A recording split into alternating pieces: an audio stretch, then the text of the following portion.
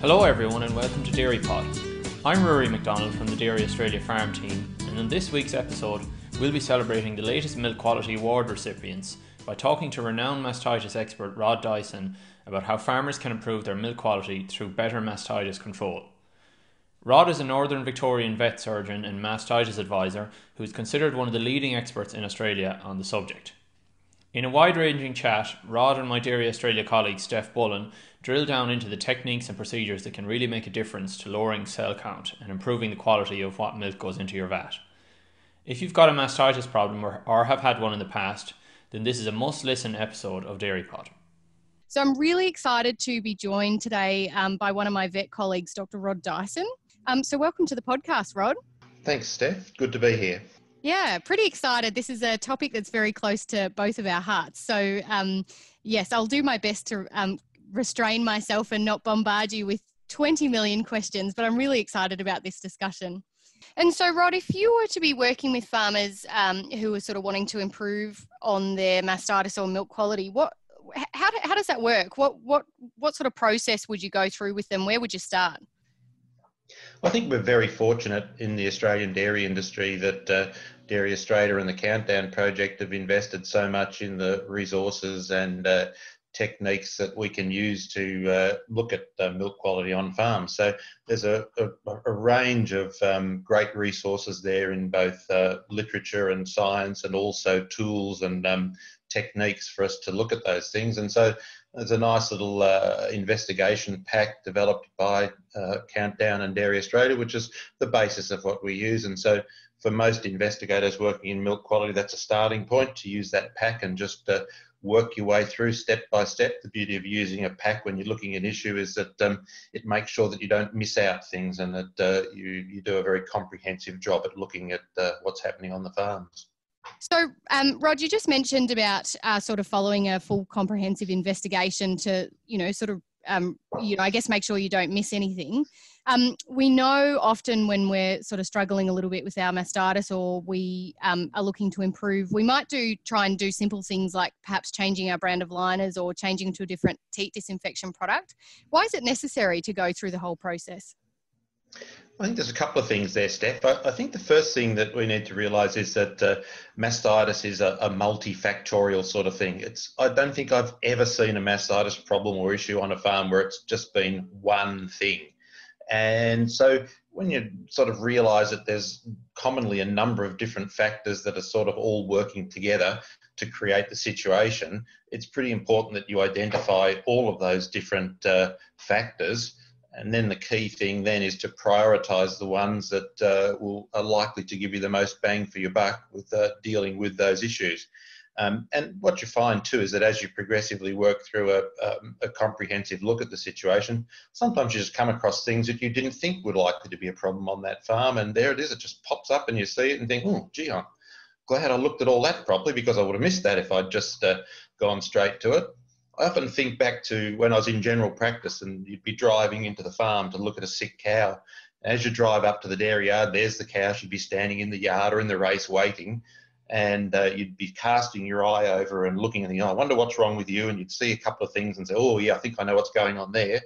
And lo and behold, when you finally got to look at her and look at her closely, sometimes you'd find, oh, no, actually it isn't that, it's something else. And that if I'd just quickly gone straight to that point, I'd have missed something. And I think it's important when we're looking at these issues that we don't miss something. And so I think that's one of the key things about using the pack, is to be able to and work your way through, is to do everything. Certainly with experience of looking at situations, sometimes there are areas that stand out for you that don't require as much investigation, but certainly as a general rule, it's good to work your way through the whole situation. Yeah, okay. Rod, have you got an example maybe of a farm that you've worked with where you thought, either you or the farmer thought, that this was what the problem was going to be, and in fact it was something completely different, that you might be able to share with us?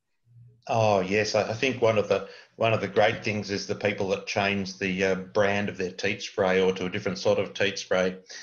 At the end of the day, teat spray is about teat disinfection and disinfecting the teat and killing the bacteria on the skin. And we know that all the products that have got the APVMA approval do that job just fine. So I find it hard often to imagine that changing from one brand to another or what is going to make a huge difference, because pretty much all approved teat sprays, as long as they're mixed appropriately or they're a ready-to-use product of good quality, that then they work. So changing to a different one is probably unlikely in many situations to make a huge difference, as long as there was nothing wrong with the one that you were using in the first place. So I see that quite a bit as an example. Yeah, okay. And that's kind of triggered my interest in another individual thing that comes up often, Rod, is around changing liners. What's your thoughts on, what about changing to a different type of liner? Ooh, yes, this is opening Pandora's box, this one. The first thing to remember is that there's only one part of the milking machine that actually touches the cow and the cow's teats, and that's the liners. So it has the, if you like, the closest relationship to the teat. I guess the thing about liners is, first of all, to understand that liners deteriorate as they're used. They have a working lifespan, and that it's not that they suddenly reach their lifespan and all of a sudden one day they're fine and the next day they're dead. It's just like car tyres. They gradually wear out, and as they get lower and lower, the effect of that wearing out becomes greater and greater. And as the tyres wear out more, you're more likely to lose grip, and you're more likely not to be able to stop in the wet and those sorts of things in your car, and it's no different with liners. So progressively things just get worse and worse as they deteriorate. I think it's also important to realise that some of the things that we do in the dairy can actually impact on that deterioration of liners. We know that chemicals, particularly strong alkalis, etc., will accelerate the deterioration of rubber in rubber liners. And so if our wash programs are not correctly mixed at correct strengths and those sorts of things, we can accelerate that deterioration. As for changing the brand or type of liners, that's a very difficult area to get into. Liner design is made of a number of components. It's actually the physical design and measurements of the liners, but it's also the type of rubber and compounds that are actually used. And then it's also dependent on the vacuum and pulsation that's actually used in each individual system. So all of those things impact the way liners work in different sheds. I guess my take-home point about that is that every cow's got 4 milking machine testers, and that's their teats. At the end of the day, if the liners are the right liners and everything else is right, you'll have excellent teat skin and teat end quality and teat end condition. So for me, that's my measure of whether the milking system is performing adequately and the liners are okay, is to actually look at and do an assessment of teat condition. So it's a very basic starting point before you launch into thinking of changing liners. It's an area that a little bit of experience and making those assessments can make a big difference to what you recommend. Yeah, that's great, Rod. So I suppose perhaps maybe we could go back a couple of steps if that's okay. We've sort of, and I sort of launched you into talking about liners and teat end health specifically. But when we're thinking about mastitis sort of generally, we sort of talk about these two, the number of bacteria on the teats is a significant factor, and the health of the teats is the other factor. And we've spoken a little bit about teat disinfection to kind of reduce the numbers of bacteria on the teats. But this maintaining teat end health is something else that we've sort of dabbled on, and the potential influence of liners on that. What other things could potentially be causing? So first of all, what issues are we looking for with teat end health problems? And secondly, what are the sort of factors that might be contributing to that? Well, I think that when we stop and think about it, and we realise that all mastitis infections, except one, all enter the udder via the teat end and the teat canal. So that pretty much means that the teat end and the teat canal are a critical factor in preventing new infections, and the condition of the teat end and the teat canal will impact the risk to a cow of that cow becoming infected. So the more teat ends that are damaged in any way, then the higher the risk of the individual cows, but also the higher the risk across the herd. So teat assessment and teat scoring is about making an assessment of the proportion of teats in the herd that have actually experienced some sort of damage to those teat ends, and the damage to those teat ends will tend to make the cow a higher risk, or that quarter a higher risk of bacteria entering and setting up an infection. So anything that we can do that improves teat skin condition, teat end condition, to get that optimal will reduce the risk of mastitis. And first of all, seeing as that most of teat end damage is probably going to relate to the milking process, it's about having our milking machines operating optimally and in the best possible way, and also our milking procedures and having those all operating correctly to try and minimise that risk of damage to the teat end. So for me, that's one of the major things that I always have a look at, and then try and make, if I see an excessive level of teat end damage, and surprisingly or unsurprisingly, depending on your point of view, it's very usual for me to find significant levels of teat end damage in herds that are experiencing some sort of mastitis problems. It's a very common finding, and that with that comes the risk of increased risk of mastitis, and that's what happens. Yeah. I guess the other part about that is that removing those bacteria from the teat ends with teat disinfection is just a critical thing that every farm should concentrate on getting right. And teat disinfection, I mean, first of all, it's about making sure that you've got a quality product, which if you're using a ready-to-use product is likely to be of good quality. But if you are going to mix, and we strongly recommend against mixing in most situations, because that just brings in another risk of getting something wrong with the water quality and those sorts of things on farm. But having a good quality product, then ensuring that if it is being mixed, it's mixed correctly, and then getting it onto the teat in what's the best possible way. And that's firstly by achieving as maximum possible coverage of the teat skin. So gold standard is 100% coverage of 100% of teats. Pretty hard to achieve absolute gold standard, but we should be aiming as high as possible. Another thing that people will often forget, and this is a little key thing, particularly in some dairies, is the time taken after the cups come off before we actually apply the teat disinfectant. Because when the cups come off, the teat end is still relatively open and remains open for a variable amount of time from cow to cow. And that one's, the teat end is at a great risk of bacteria actually being able to enter the teat canal and set up an infection. So the earlier after we get those cups off, as soon as possible after that we can apply the disinfectant, the best possible effect. So it's quite interesting. Sometimes we see some interesting things. I saw one long herringbone, which is a single person operator, where they went from they doubled the size of the shed, went from 13 units to 26 units with one operator. And when I timed it, I actually discovered that after cups came off, the way that the milking routine was running there, it was 13 minutes before teats were getting a teat disinfectant applied to them. And it was since the change in dairy that this farm that had previously had very good milk quality had started to experience a problem. And one of the few changes that we did make was actually to change the milking routine to ensure that teat spray got on a lot quicker. And sometimes you'll find in rotary dairies where they've got a quite extended rotation time as the cows are trying to eat a substantial amount of grain, that cups will come off maybe halfway around the platform, and it's sometimes quite a long time before the teat disinfectant is actually being applied. So teat disinfection is about having a good quality product applied with maximum coverage and in a timely manner. I think that's something that every farm can benefit from concentrating on that. Yeah, absolutely.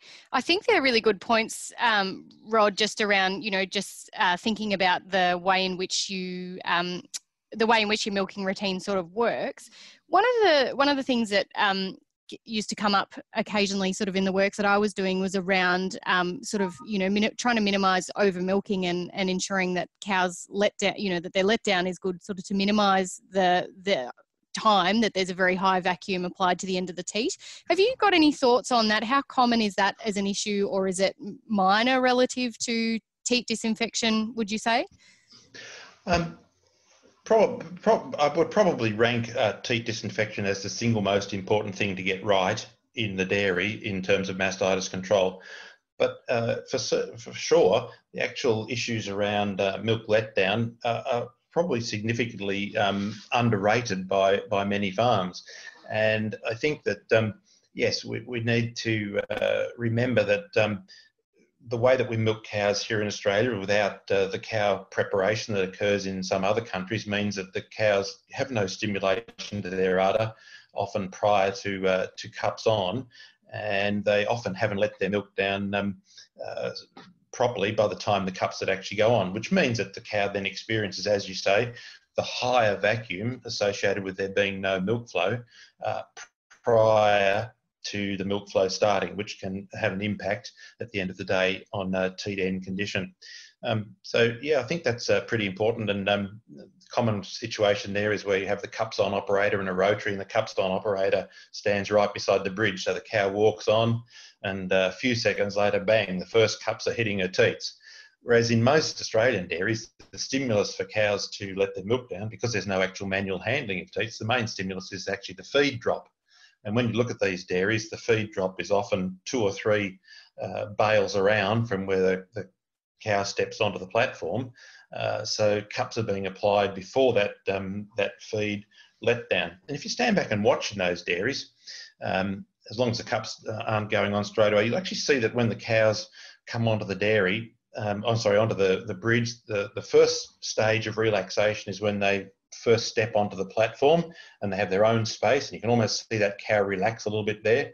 And then as the feed drops, you can almost just see her take a deep breath and go, oh, that's better. And they start eating and they relax. And if cups go on subsequent to that, you'll then find that milk letdown is often substantially better.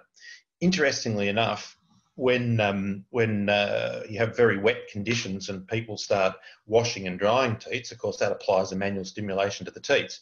What's really interesting there is there's an extra job in the dairy, takes extra time, but in actual fact, milking doesn't seem to take any longer, and that's the reason for that is the stimulation causes a much better milk letdown, and the cows milk out a whole lot quicker afterwards. Yeah. How much faster would they milk out? Like, would it make up entirely for the time that it would take to wash and dry teats, do you reckon, Rod? Commonly, yes. Wow. Sometimes, so you can sometimes see that quite. Some of the dairies that have got the full electronic and computer control systems will do reports for you that will actually let you know when milk flow started from individual cows, and will give you an assessment of that across the dairy. And I've seen some amazing reports and some amazing differences in the actual average milking time once you get good letdown.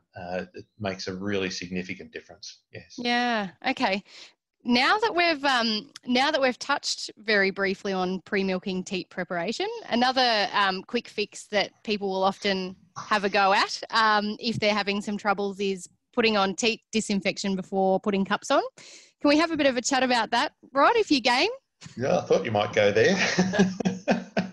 Sure, yeah. Tell us what you think. Oh dear. Pre-milking teat disinfection is a very interesting and a slightly thorny topic. So this is how I think about it. Pre-milking preparation and teat disinfection is particularly indicated in a couple of circumstances. And it's based on the type of mastitis that the farmer is experiencing. And commonly we would recommend pre-milking preparation and or teat disinfection if a cow has a if a herd has a problem with coliform E. coli mastitis, or if there's a particular problem with strep ubris and other environmental bacteria mastitis that isn't being controlled. So they're the situations when we would look at that sort of thing. So pre-milking preparation is about washing and drying teats prior to the application of the cups. That's particularly can occur in situations where there's a high environmental risk from high levels of mud, or cows that are on a feed pad and getting a lot of manure, etc., on their teats. So preparing the teats by washing and drying, and it's very important that we understand drying is an important part of that process. Just to explain that, when you wash teats and leave water on them, what happens is that the teat, the teat is left wet, the teat is actually quite slippery, so that when you apply, if you apply cups to wet teats, then the liners will immediately crawl to the top of the teat, and that will tend to exacerbate teat end damage and other negative aspects to the milking. So it's really important that teats are dried. Fundamental rule is if you wash teats, you should be drying them before the cups go on. And Rod, just on that, is there an increased risk that you could potentially mobilise the bacteria? Because it's all going to run down to the end of the teat too, isn't it, presumably? And that's part of the reason for drying, because drying with single-use paper towels. Another thing you'll see is that the actual drying is actually part of the cleaning process as well. It's amazing how many times you'll wash teats with a flow of water and you think they look pretty clean, and then you get your paper towel and you dry them off, and then when you look at the paper towel, you see how much more of that dirt and muck that you've actually removed. And so by removing that, and by not getting too much water on the udder, which subsequently runs down to down the teat, then yes, you reduce that risk of that contaminated water getting around the teat end during the milking process. So drying is a very important part of that. Yeah. Okay. And so we were talking about teat disinfection, Rod. So where does that come into it in terms of this pre-milking teat preparation process? Well, pre-milking teat disinfection has been proven in many countries around the world to be highly effective at helping to prevent coliform and E. coli mastitis on farms. In Australia, we don't have as high a proportion of coliform mastitis as other countries do in our sort of more pasture-based system. However, there are herds that are intensively housed and fed where coliform mastitis actually does become a problem. And in that situation, the use of pre-milking teat disinfection can be recommended, especially if just washing and drying doesn't work. So the full process there to actually use that is that teats need to be washed, and then the teat allowed to drip dry for a couple of seconds to get the excess water off them. Then the teat disinfectant is applied, and then that needs to sit on the teats for 30 seconds to get a kill time, and then that needs to be wiped off with a single-use paper towel or cloth to dry the teat and remove the bulk of that teat disinfectant. So it's actually quite an onerous process, takes a fair bit of time, often requires an extra operator in the dairy. One of the things about when we see farms that just squirt teat spray, pre-milking teat spray onto teats, particularly muddy teats, is, well, I'm not quite sure how they think that the teat spray is actually going to penetrate through the mud to get to the skin underneath, which is where the bacteria are. They're also creating a wet teat, which leads to the cup crawl issue that we talked about. So they're all important things. And also we need to be aware that we're using a product that, if we're going to use pre-milking teat disinfection, we should be using a product that's actually registered for that purpose as well. Yeah, okay. And presumably too that, there's a potential risk of obviously higher iodine levels too if it's not getting wiped off before the cups are going on too, which we know is a bit of an issue for some of our processors. Yeah, and that's part of the process of proper wiping and drying of the teat will actually remove virtually or most of that iodine, yes. Yeah, okay. So essentially what you're saying, Rod, is that in Australia, there is a significantly lower level of herds that would actually benefit from pre-milking teat spraying, relative to overseas. And if it is indicated, it needs to be done properly. So how would we? You mentioned that herds that have got coliform mastitis problems they're the ones where this sort of process is more relevant. How would you know what kind of mastitis you've got in your herd? How do you know whether it's right for you? Oh yeah, of course. The way to understand the problem on any farm or what's happening with milk quality mastitis on farm is to actually understand what bugs and mastitis pathogens are actually involved, and the best way of doing that is taking milk cultures. Milk cultures will actually tell us what the bacteria causing the problem are. I think there's a little thing there around milk cultures to be aware of. If you're having a high level of clinical cases, then you should be taking milk cultures from the clinical cases. If you're having a problem with a high cell count, you should be taking milk cultures from cows that have high cell counts. It's not uncommon on a farm to see that there's a different pathogen causing clinical cases to what's actually causing cows with chronically high cell counts, and you need to be aware of both of those. PCR testing of milk and of the vat milk is really only useful in letting us know whether a herd is likely to have a problem with a couple of the key mastitis pathogens like Strep A. galacti or Mycoplasma.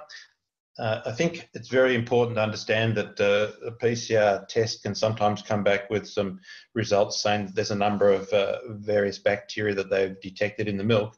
The problem is that that sample has been taken from the vat, and the vat is a long way from the cow's teat, and there's a lot of potential contamination between the teat and the vat that may have contributed to those bugs. So seeing an environmental bacteria show up in vat milk, well, there's a lot of environment between the teat end and the vat where that may have come from. It doesn't necessarily mean it came from in cows' udders.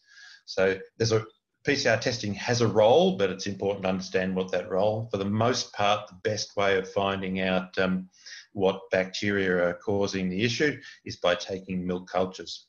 Little hint there too is that if you are concerned about E. coli and coliform mastitis, a lot of farms will take these milk samples from clinical cases, etc., and pop them into the freezer and then send them off all at once.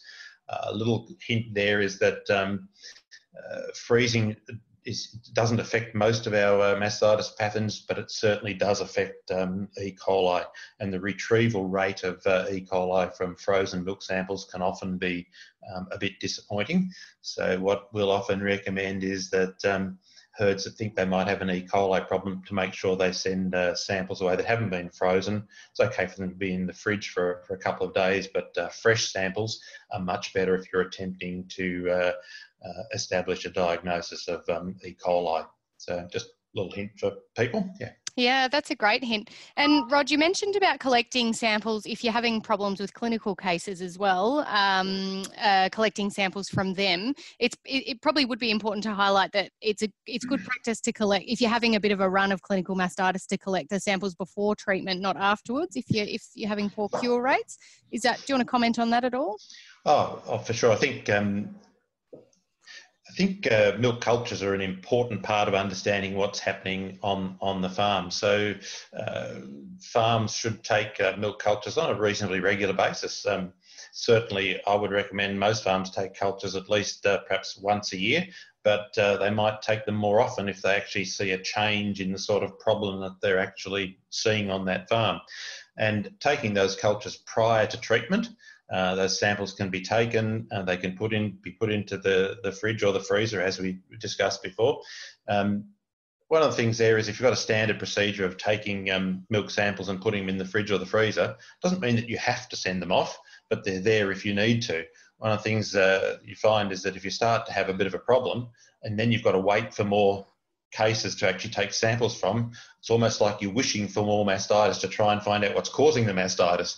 So having those samples just sitting there ready to go is very easy to do. Just sitting in the freezer, they're not costing you anything, and they're ready to go if you actually need them. So yeah, I think milk cultures are an important part of that. I guess we see a lot of farmers quite disappointed in their milk cultures. They say, oh yeah, I sent them off and nothing grew. And I think that's probably worth a little bit of a chat about that, because nothing grew. It might be that nothing grew, or it might be that nothing useful grew. So the two most common issues that where people are disappointed with milk culture results is if they get no growths, which means that the laboratory is unable to grow any bacteria from that sample. And there can be a number of reasons why that might be. It might simply be that little bit of milk that you took, and then when the laboratory takes its little, even tinier bit of milk from the little bit that you took, that there were just no bacteria in that sample. It also might be that by the time that sample got to the laboratory, something had happened to it. Here in northern Victoria, it gets pretty hot in summer. We have the Land Cruiser dashboard phenomenon, and that's when we take the milk samples and we'll run them into the vet clinic, and they get tossed onto the dashboard of the Land Cruiser, and through the windscreen in northern Victoria and through most of summer, I think some of those milk samples will get fried. One of the things that some clinics are now doing are the in-clinic testing of samples, which reduces the amount of time that it takes to get samples to the laboratory and the risk from those samples being affected with transport. So that's another option that is tending to give some more useful sort of results and more timely.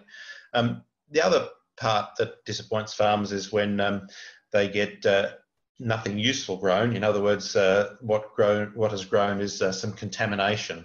And when results come back saying something like mixed skin growth or mixed enteric bacteria, well, that means exactly what it says. Mixed skin growth means that there's been some bugs off the skin, and that might be the person taking the sample, their skin, or it might be off the cow's skin, or certainly mixed enteric bacteria might be some contamination. So a good technique in taking the samples is absolutely critical, and that starts with really effective disinfection of the teat end with an alcohol-soaked cotton bud or a teat wipe to remove all the dirt and fecal material before you actually take that sample.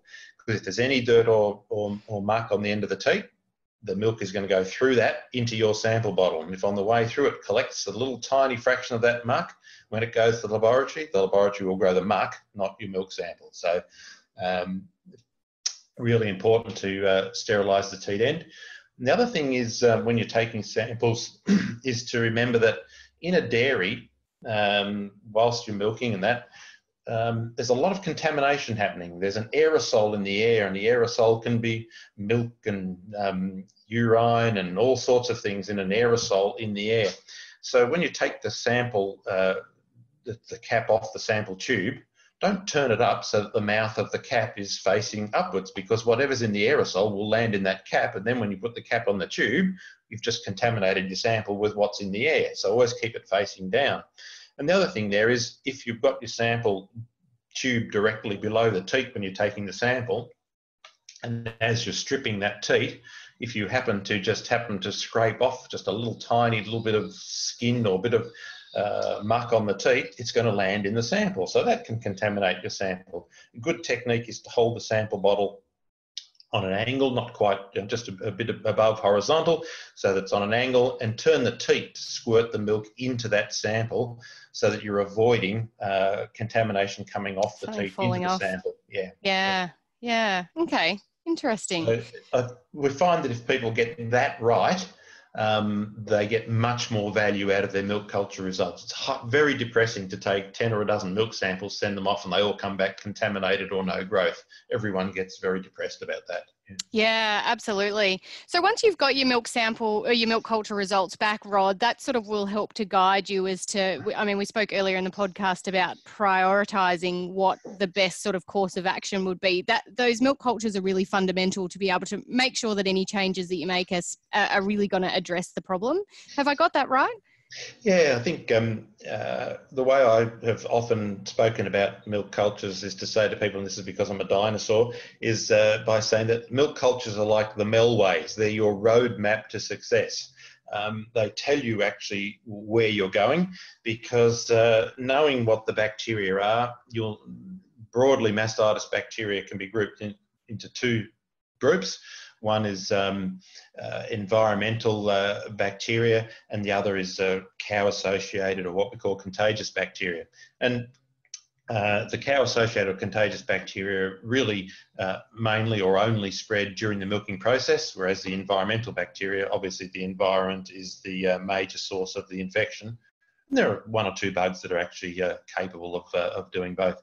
I guess what's important there is to understand that if we know what the bugs are, we know where it's coming from and how it's spreading. And so if we've got a cow-associated bacteria like the strep ag or staph, then we're really going to be looking very closely at the milking process, with much less consequence of the environment. Those bugs simply don't live in mud, and cows don't get those bacteria from mud. They get them from other cows during the milking process.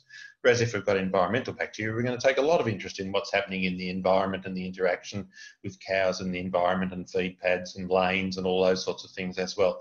So understanding what the bugs are helps us to work on the right areas and prioritise the areas to look at to help control that mastitis. I guess one of the things there too is that people tend to take samples in the hope that it will tell them what to treat mastitis with, and I think a lot of people have been disappointed over the years in that we need to understand that what happens in a laboratory in a perfectly sterile environment on a blood agar petri dish is not the same as on a real working dairy farm in a hugely inflamed udder in a cow that's walking around and through all those in those circumstances. So sometimes that can be disappointing. The milk cultures provide us with a good guide, but it is not an absolute prescription for this drug will kill this mastitis on your farm. And so I certainly tend to think of milk cultures as being probably more important in understanding the cause of the mastitis, where it's coming from and how it's spreading, as opposed to trying to find a specific treatment for a farm. It helps, but it's not a prescriptive test. Yeah, I think that's such a good point, Rod, and certainly something that I've heard another mastitis advisor say is you can't treat your way out of a mastitis problem. And I think we've really touched on this today, talking about some of the preventative measures that farmers may take to reduce sort of mastitis headaches on farm. One of the things that's really jumping out at me, Rod, that you've sort of highlighted is that mastitis is complex, and so simple changes are not necessarily going to help you to get on top of a mastitis problem. We spoke recently just about sort of how stressful it can be when you've got a lot of clinical cases or a high bulk milk cell count, and how engaging an advisor can sort of just help kind of clear the air a little bit for you. You had some interesting thoughts around that, Rod. I'm wondering if you might be able to share with our podcast listeners sort of your thoughts on that. Yeah, I think we quite often come across farms and people that are quite stressed about that situation and have been struggling to deal with it. I think the first thing is that one of the things that I find interesting is that in general farmers and the farming community seem to think that that they should be able to deal with all of these mastitis issues on their own, and that they should be able to get their cell count down, and that they should be able to do that. And it's not always that easy, and because it's so complex, sometimes you need advice to help you get through those issues. The way I think about that is similar to, say, an accountant. Now, we could actually all do our own tax returns. It's the forms are there and you can actually do your own tax return, but most of us get an accountant to do it. We get an accountant to do it firstly because the accountant knows exactly what they're doing. They're likely to not miss anything, and they're likely to get it right and give you the best possible advice. And that's exactly the same with mastitis and that. And I think that it isn't possible for every situation to be dealt with just by the farm themselves, and that it's normal to need advice to help with some of those situations, and that don't feel that you should be able to do it and you shouldn't need to get that advice. You get an accountant to do your tax. You perhaps should consult an advisor to help you with your milk quality and your mastitis control. So I think those are one important points. And the other thing I think is that when people get stressed, it tends to become a consuming thing. And I've seen many farms where they've been very stressed about their mastitis issues and large numbers of clinical cases or very high cell counts or problems like a mycoplasma, etc., which is very stressful for everybody. And one of the things that I always find is that when you get to a situation where you can sit down and map out and say, okay, this is what's happening. This is where we need to go to find out exactly what the causes are. And this is how you work through and deal with this, and set down and set out a plan. all of a sudden having a plan just seems to take the stress away. And I've seen so many people, once they've got a plan, the stress seems to become less and they can concentrate on working hard and just working through the plan, and they know exactly what they've got to do and when they've got to do it. And I know myself, when I was on my own farm, that seemed to go through drought year after drought year, and having a plan was very important. Sometimes the plan, it might not be the right plan, or it might be a plan that needs to change as you go through, but working to a plan is much better than just taking a stab in the dark all the time at trying this thing and trying that thing. So those would be my two things. Don't hesitate to get some advice, and make sure you've got a plan that you can work to and work your way through that plan. That plan is likely to change as you progress down the path, but having a plan gives you a set of actions to keep working on and working through. Yeah, and that's great. So I think, Rod, this has been an amazing chat. We talked about lots of different things. We sort of, I had some things in mind that I was going to talk to you about, but it's been such a good conversation. We've probably added a couple of extra bits in the mix. If I can just perhaps summarise and just bounce it off you and see. So what we really talked about is that mastitis is complex. And so if you're having difficulty, whether it's with lots of clinical cases, whether it's with high cell counts, or whether it's with cows that aren't curing, it's complex, and simple fixes are unlikely to resolve the problem. There's a couple of key things that you can do, of which getting your post-milking teat disinfection. So after the cups come off, getting that right with the right concentration and getting good coverage on the teats is just about one of the most fundamental things that you can do.